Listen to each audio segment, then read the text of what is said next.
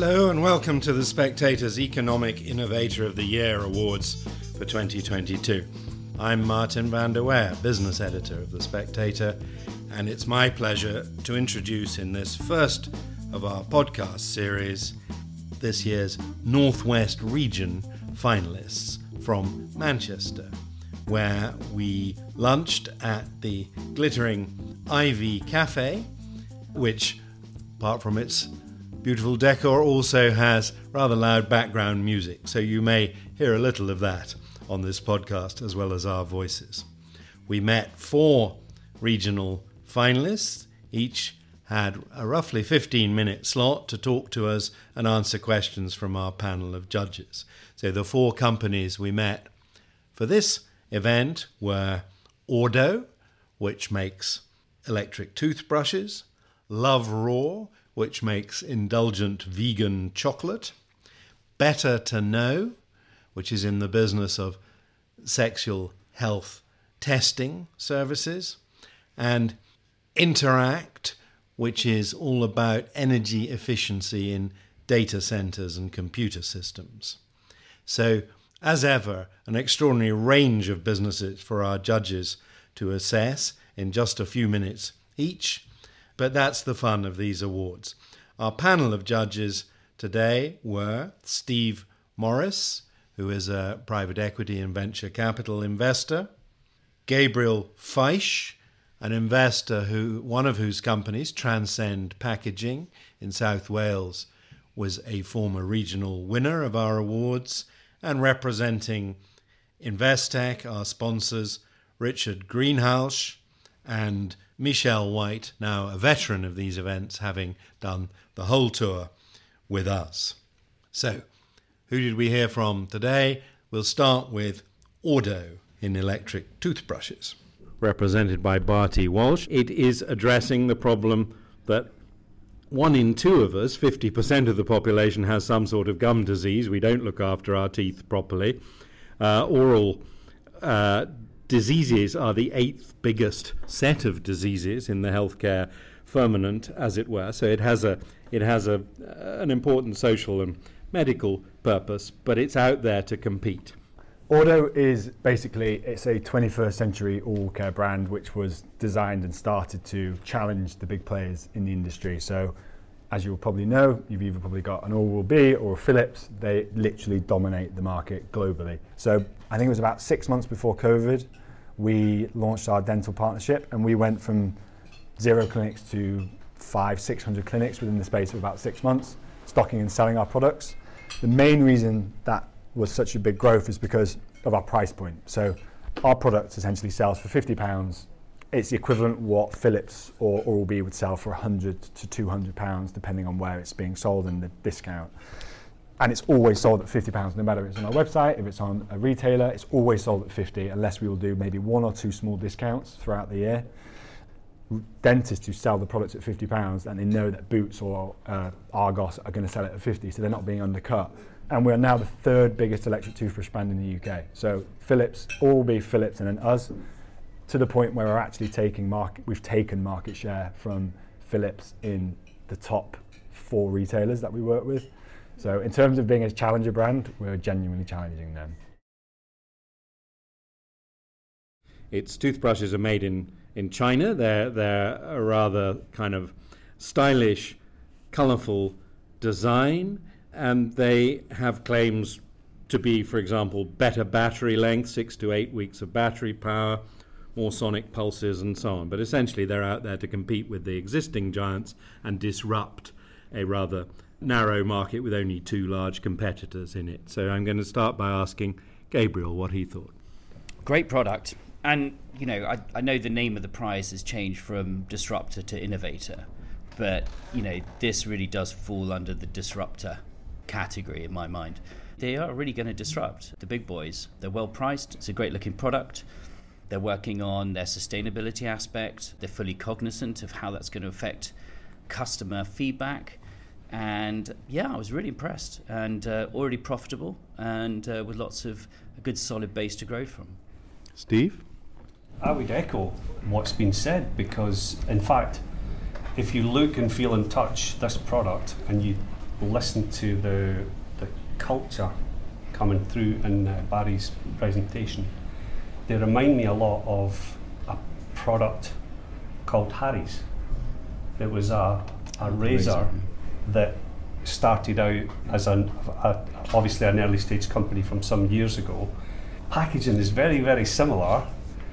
They disrupted because of the price point and because they did exactly what they said they would do on the tin.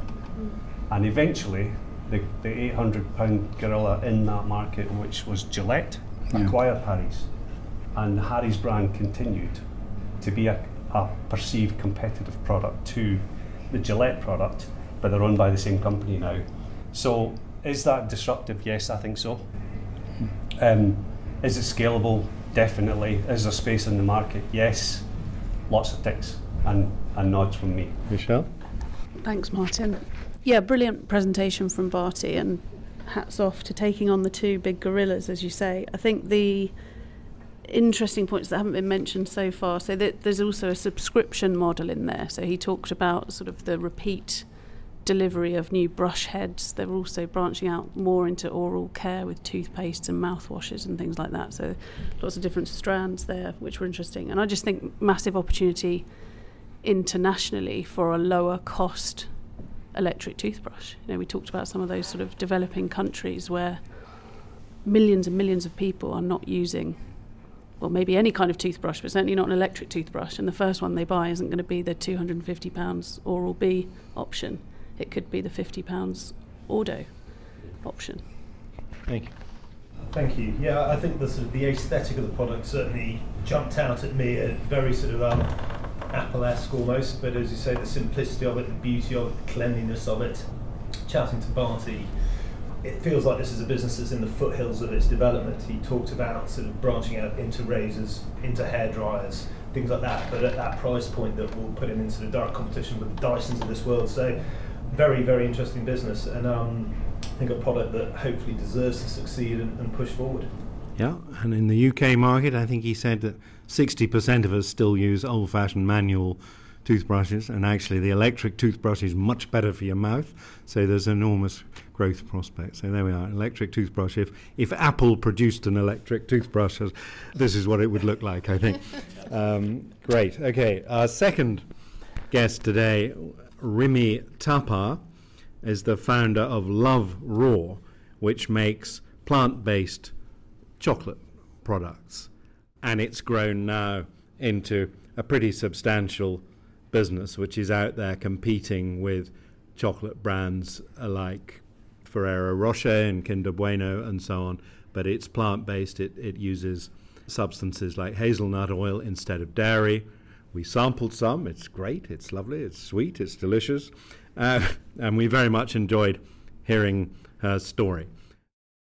So Love Raw is the fastest growing plant-based chocolate brand in the UK. We make great tasting chocolate that just so happens to be plant-based. I went through a very hard time of a period of grief. I lost my dad, and I started making plant-based snacks for my family and friends, and they said it tasted incredible, and it was just, I thought, this is what I need to do. I need to share my passion through these products onto consumers. I tried to set up the business in Spain. There was too much red tape. They didn't really support cottage industries. So I left behind my husband in Spain, and I moved back to the UK, to Altrincham, where I moved in with his parents and started making the bars in their kitchen, and it snowballed from there. So let's start again with Michelle on this one. Thank you. Yeah, great presentation and very emotional from Rimi on the origins of that.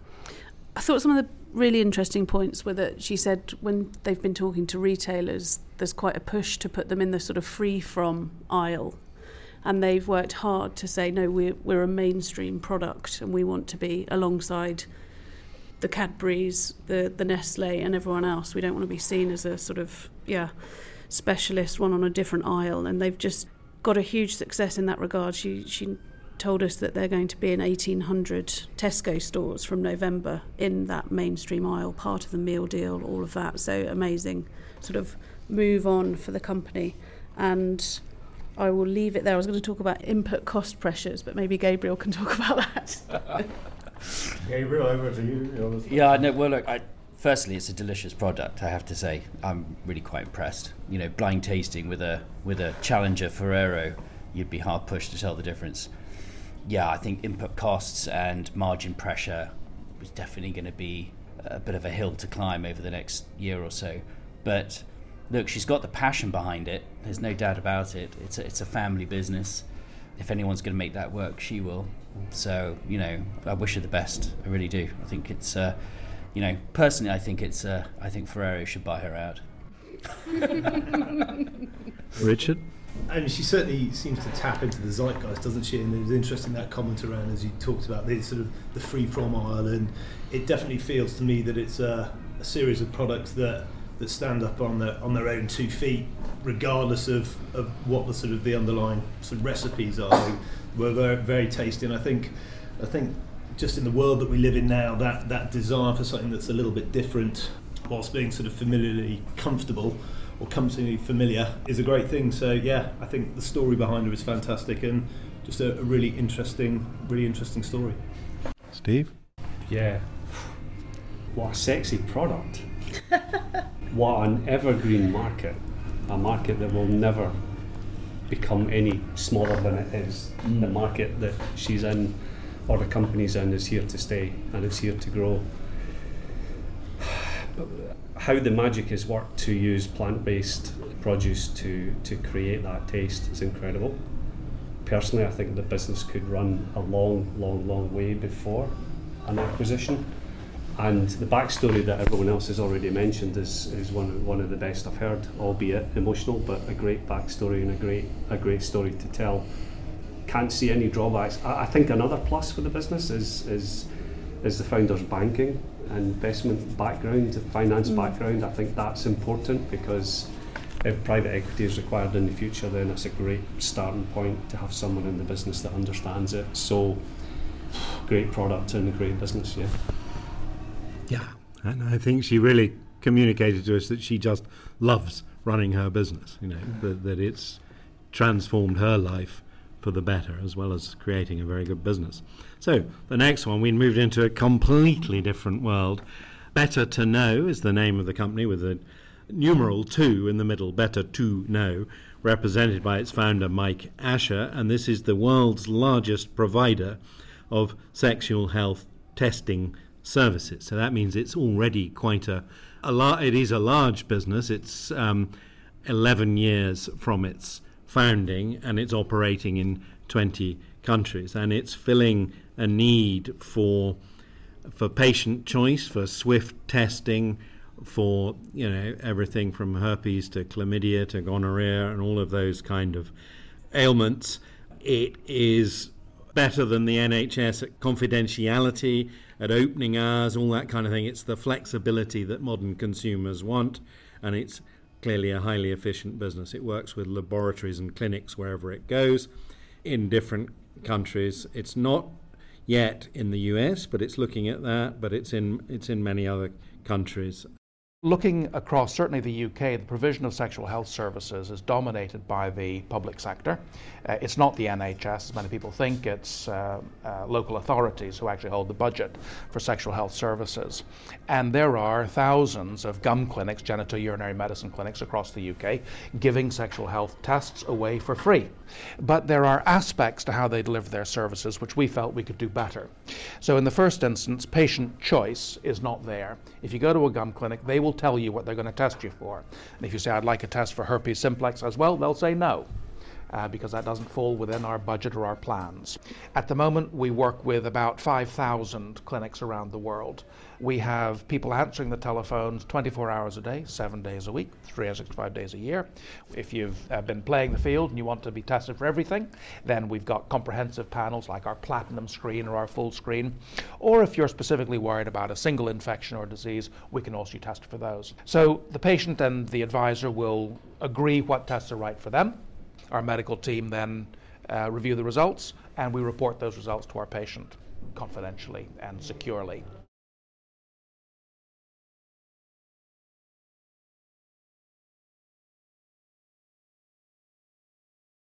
Richard, what did you think of that as a business? I think the key two phrases for me from this are the sort of the flexibility and the discretion that the business model provides an individual who requires those services. He alluded to during the conversation about the issues that surround the use of public health to get the results that people are looking for, the speed, the flexibility, and I said there's the discretion, which is probably the key one when you're looking at what is a pretty sensitive subject matter. So I think for me it should be a game changer in the markets within which it operates because of the nature of what it does. So you could possibly argue that the sort of the diagnostics and the testing may not be as groundbreaking, but actually that broader service provision absolutely is. And so for me, really fascinating business. Steve? Yeah, I mean, in the investment world, one of the views we form very quickly with a business is to decide whether it's an essential item or whether it's a nice to have item. And in my view, this is an essential item. So Mike wins the award in my view today for having the essential item, and the business is clearly a success. You cannot have £12 million of revenue and not have a successful story. All of that said, the bar is low because this is competing with local authorities, competitive offering. A local authority, as we all know, is all about cost control. It's all about managing to a budget. It manages everything from the bins to looking after people's health. So in my view, no disrespect to the business, but the bar is low. So to compare yourself with that is a great place to be. The business is disruptive. It's definitely, in my view, sustainable. And these two guys have got it sussed. So yeah. I guess the counter argument to that would be that Mike was very transparent in saying at the top of his presentation that their number one competitor, really, certainly in the UK, are the gum clinics that actually give sexual health tests away for free. Gum, being genital urinary medical clinics. So obviously competing with effectively a company that gives away the tests for free makes it somewhat difficult. But yeah, I mean, obviously the fact that they are giving patients choice, as Richard talked about, and 24 hours a day, 7 days a week, 365 days a year is working, and an amazing business that they've built, as you've all said. Okay, thank you very much. Well, let's move on to our fourth entrant for today. Again, in a very different area of high technology. It's called Interact, represented by Rich Kenny. And I'm going to ask Gabriel, if I may, to introduce the subject and tell us what it does, because I think amongst the judges, he's probably the one who understood it best. Crikey. Okay. Rich has a background in computer engineering and infrastructure design for data centers. He comes from the whole world of refreshing hardware for the big players like Cisco, HP, Ariba, all those kind of people. So what he's done is created a data set which is able to measure servers in places like data centers for data center providers or large business units, which works out whether they're operating at their most efficient. And he's then able to tell whoever the client is, look, this particular server is not running at optimum efficiency, we should switch it out. Or this is a zombie server, we'll turn it off, or whatever. And he can come up with a solution to a company that will essentially save them money, energy, efficiency, and on top of that, all the carbon that goes along with it. Because, as you rightly pointed out at the beginning of his presentation, computer hardware and data centers represent about 3% of carbon emissions globally. So it's a really big deal. And I think what he's come across here is really quite, it's a bit of a game changer, actually. I'm really very impressed. I think, once you actually get to understand what he's achieved and what he has in terms of his data, and that's the real value, because, how he does it is open source, but the data isn't, is very, very interesting indeed, and proper innovator, I think. I think if I understood it correctly, he's saying one of the things they are telling the owners of data centers is you don't need to renew all your kit every 2 years, and behind that he has a very, very big claim, which is to have disproved Moore's law. Moore's law from the 1960s said that microchip technology would advance so fast that every 2 years it would sort of double in capacity and halve in size. Well, if that's not the case anymore, and you can just get a really efficient performance out of the kit you've already got for much longer, that's an actually revolutionary concept.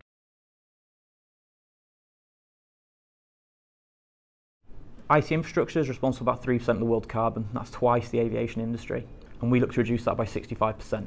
So if Interact was used by every data center and was used by every cloud organization in the world, we would probably reduce global carbon by the same as the entire aviation industry, or 3 times what the UK delivers in a single year. That's the environmental and carbon impact of what we do. We undertook a research project with the University of East London and Innovate UK. The aim of that project was to prove that refurbished hardware performs identical to new with regards to performance. So we went out there to prove that, and we carried out thousands and thousands of benchmarks on equipment to do that. During that piece of work, Rabi and I disproved a fundamental law of computing called Moore's law. We disproved that fundamentally and published that in the IEEE in 2021. That was such world-changing knowledge that we actually opened the Spiceworks conference in America to 100,000 people, and the person that followed us was Steve Wozniak from Apple. So we handed the microphone over to the founder of Apple for him to talk after we were finished. That's the impact of discovery. In regards to what it means for the sector is that refreshing with new equipment every 2 years is no longer the most effective way, an environmentally effective way to run your business. It changes our concepts on cloud transformation, digital transformation, and how we grow businesses. So what we do, we have all these industry benchmarks. We currently have 10 times more data than the combined knowledge of all the HPs, the Dells, the Ciscos, all the manufacturers in the world. A model that is now 97 to 99% accurate to predict total performance, total capability, energy efficiency, and carbon effectiveness of any server across any generation in the last 30 years. What that means is you can run our system in any of your businesses, and it will tell you how to more effectively generate the exact same compute power, but up to 91% more efficiently on energy. Steve, what did you think? For me, it's probably all of the other things. It's the no shareholders, the not-for-profit. It's the desire of the business to be all things to everybody in every business in every walk of life. And one of the questions that I put to Rich was, is there a risk that you try to boil the ocean? That you take on way, way, way too much to achieve something that's never been achieved without finding a niche, a beachhead, a point to prove this, because without being harsh, it has not yet been proven in a corporate environment at scale. So Rich's response was very positive in that he said that he recognised that this potentially could be a downfall of the business, but what he wanted to do in the first instance was to prove a model in the most efficient way. And I think that until that's done for me, the rest of it could be speculative. So I'm not a skeptic, I'm actually a big fan, and I think that, as Gabriel has already said, he's already proven that there's a problem that needs to be fixed, because every building we can see around us has got servers running unnecessarily. There's no question of that, and we're in the middle of a global energy crisis, so you put the two together, it makes sense. So I'm a massive fan, but I think it needs a zero focus at this time. And we should say it's not exactly a not-for-profit business. It's actually under the umbrella of, subsidiary of, a bigger tech business called TechBuyer. And it's taken a view that it can kind of offer this service at discounted prices. It doesn't need to rush to profit because it has that umbrella over it. And it can develop relationships with some very big clients. He mentioned MasterCard and Amazon, for example. It's a very small business in turnover. It's only £200,000 turnover so far. But what we learned was it's a really groundbreaking idea. Yeah, I mean, completely mind-blowing for me. I'm not sure how much I understood what he was saying, but in terms of the innovation, and Gabriel talked about that, I mean, he talked about one of the big banks that they're engaged with, who were going through a process of deciding whether they work with them, just as we would at Investec, and ran a RFQ process where they asked their the vendors and the internal team to basically benchmark them against 2 other companies, as you always would, to then decide, right, yes, that's the one we'll work with and we're happy with that. And the company came back and said, there's actually no one else we can compare this to. This literally doesn't exist before now, and there's no one else doing it. So certainly a true innovator. Last comment from Richard. Yeah, I think for me, what sort of struck me was the sort of the mismatch between the humility of him as an individual and the potential behind what it was that they were offering. As I said, I didn't understand all of it because it's pretty complex. But if the numbers that he was talking around come to pass, then I guess it genuinely could be game changing. And to come back to Stephen's point about sort of where we are at the moment in the world with an energy crisis, it's exactly the sort of thing that we should be focusing on. So for me, a really, really fascinating story. So there we are. That's our 4 finalists for the Northwest region that we've met in Manchester today. As you'll have gathered, sometimes we hear just really lovely personal entrepreneurial stories. Sometimes we encounter ideas that seem to have the potential to change the world. So it's a fascinating process for us. We've now met 31 out of the 176 entrants for this year. So that's been a marathon trek around the UK for us, but we thoroughly enjoyed it. We hope you've enjoyed our podcasts, and do stay with us to hear who's won the awards when we come to our gala event on the 10th of November. Thank you very much for listening. Goodbye. So that concludes our podcast series for our regional finalists. Do follow the awards on the Innovator section of the Spectator website to find out who the final winners are. That'll all be up there in November. At the end of October, the judges will get together for a round table with Andrew Neil, and we'll be picking the winners. So that will be 6 regional winners, 1 overall winner, and 1 winner in the special category of sustainability. So stay with us and find out who wins. Thank you so much for listening. Bye-bye.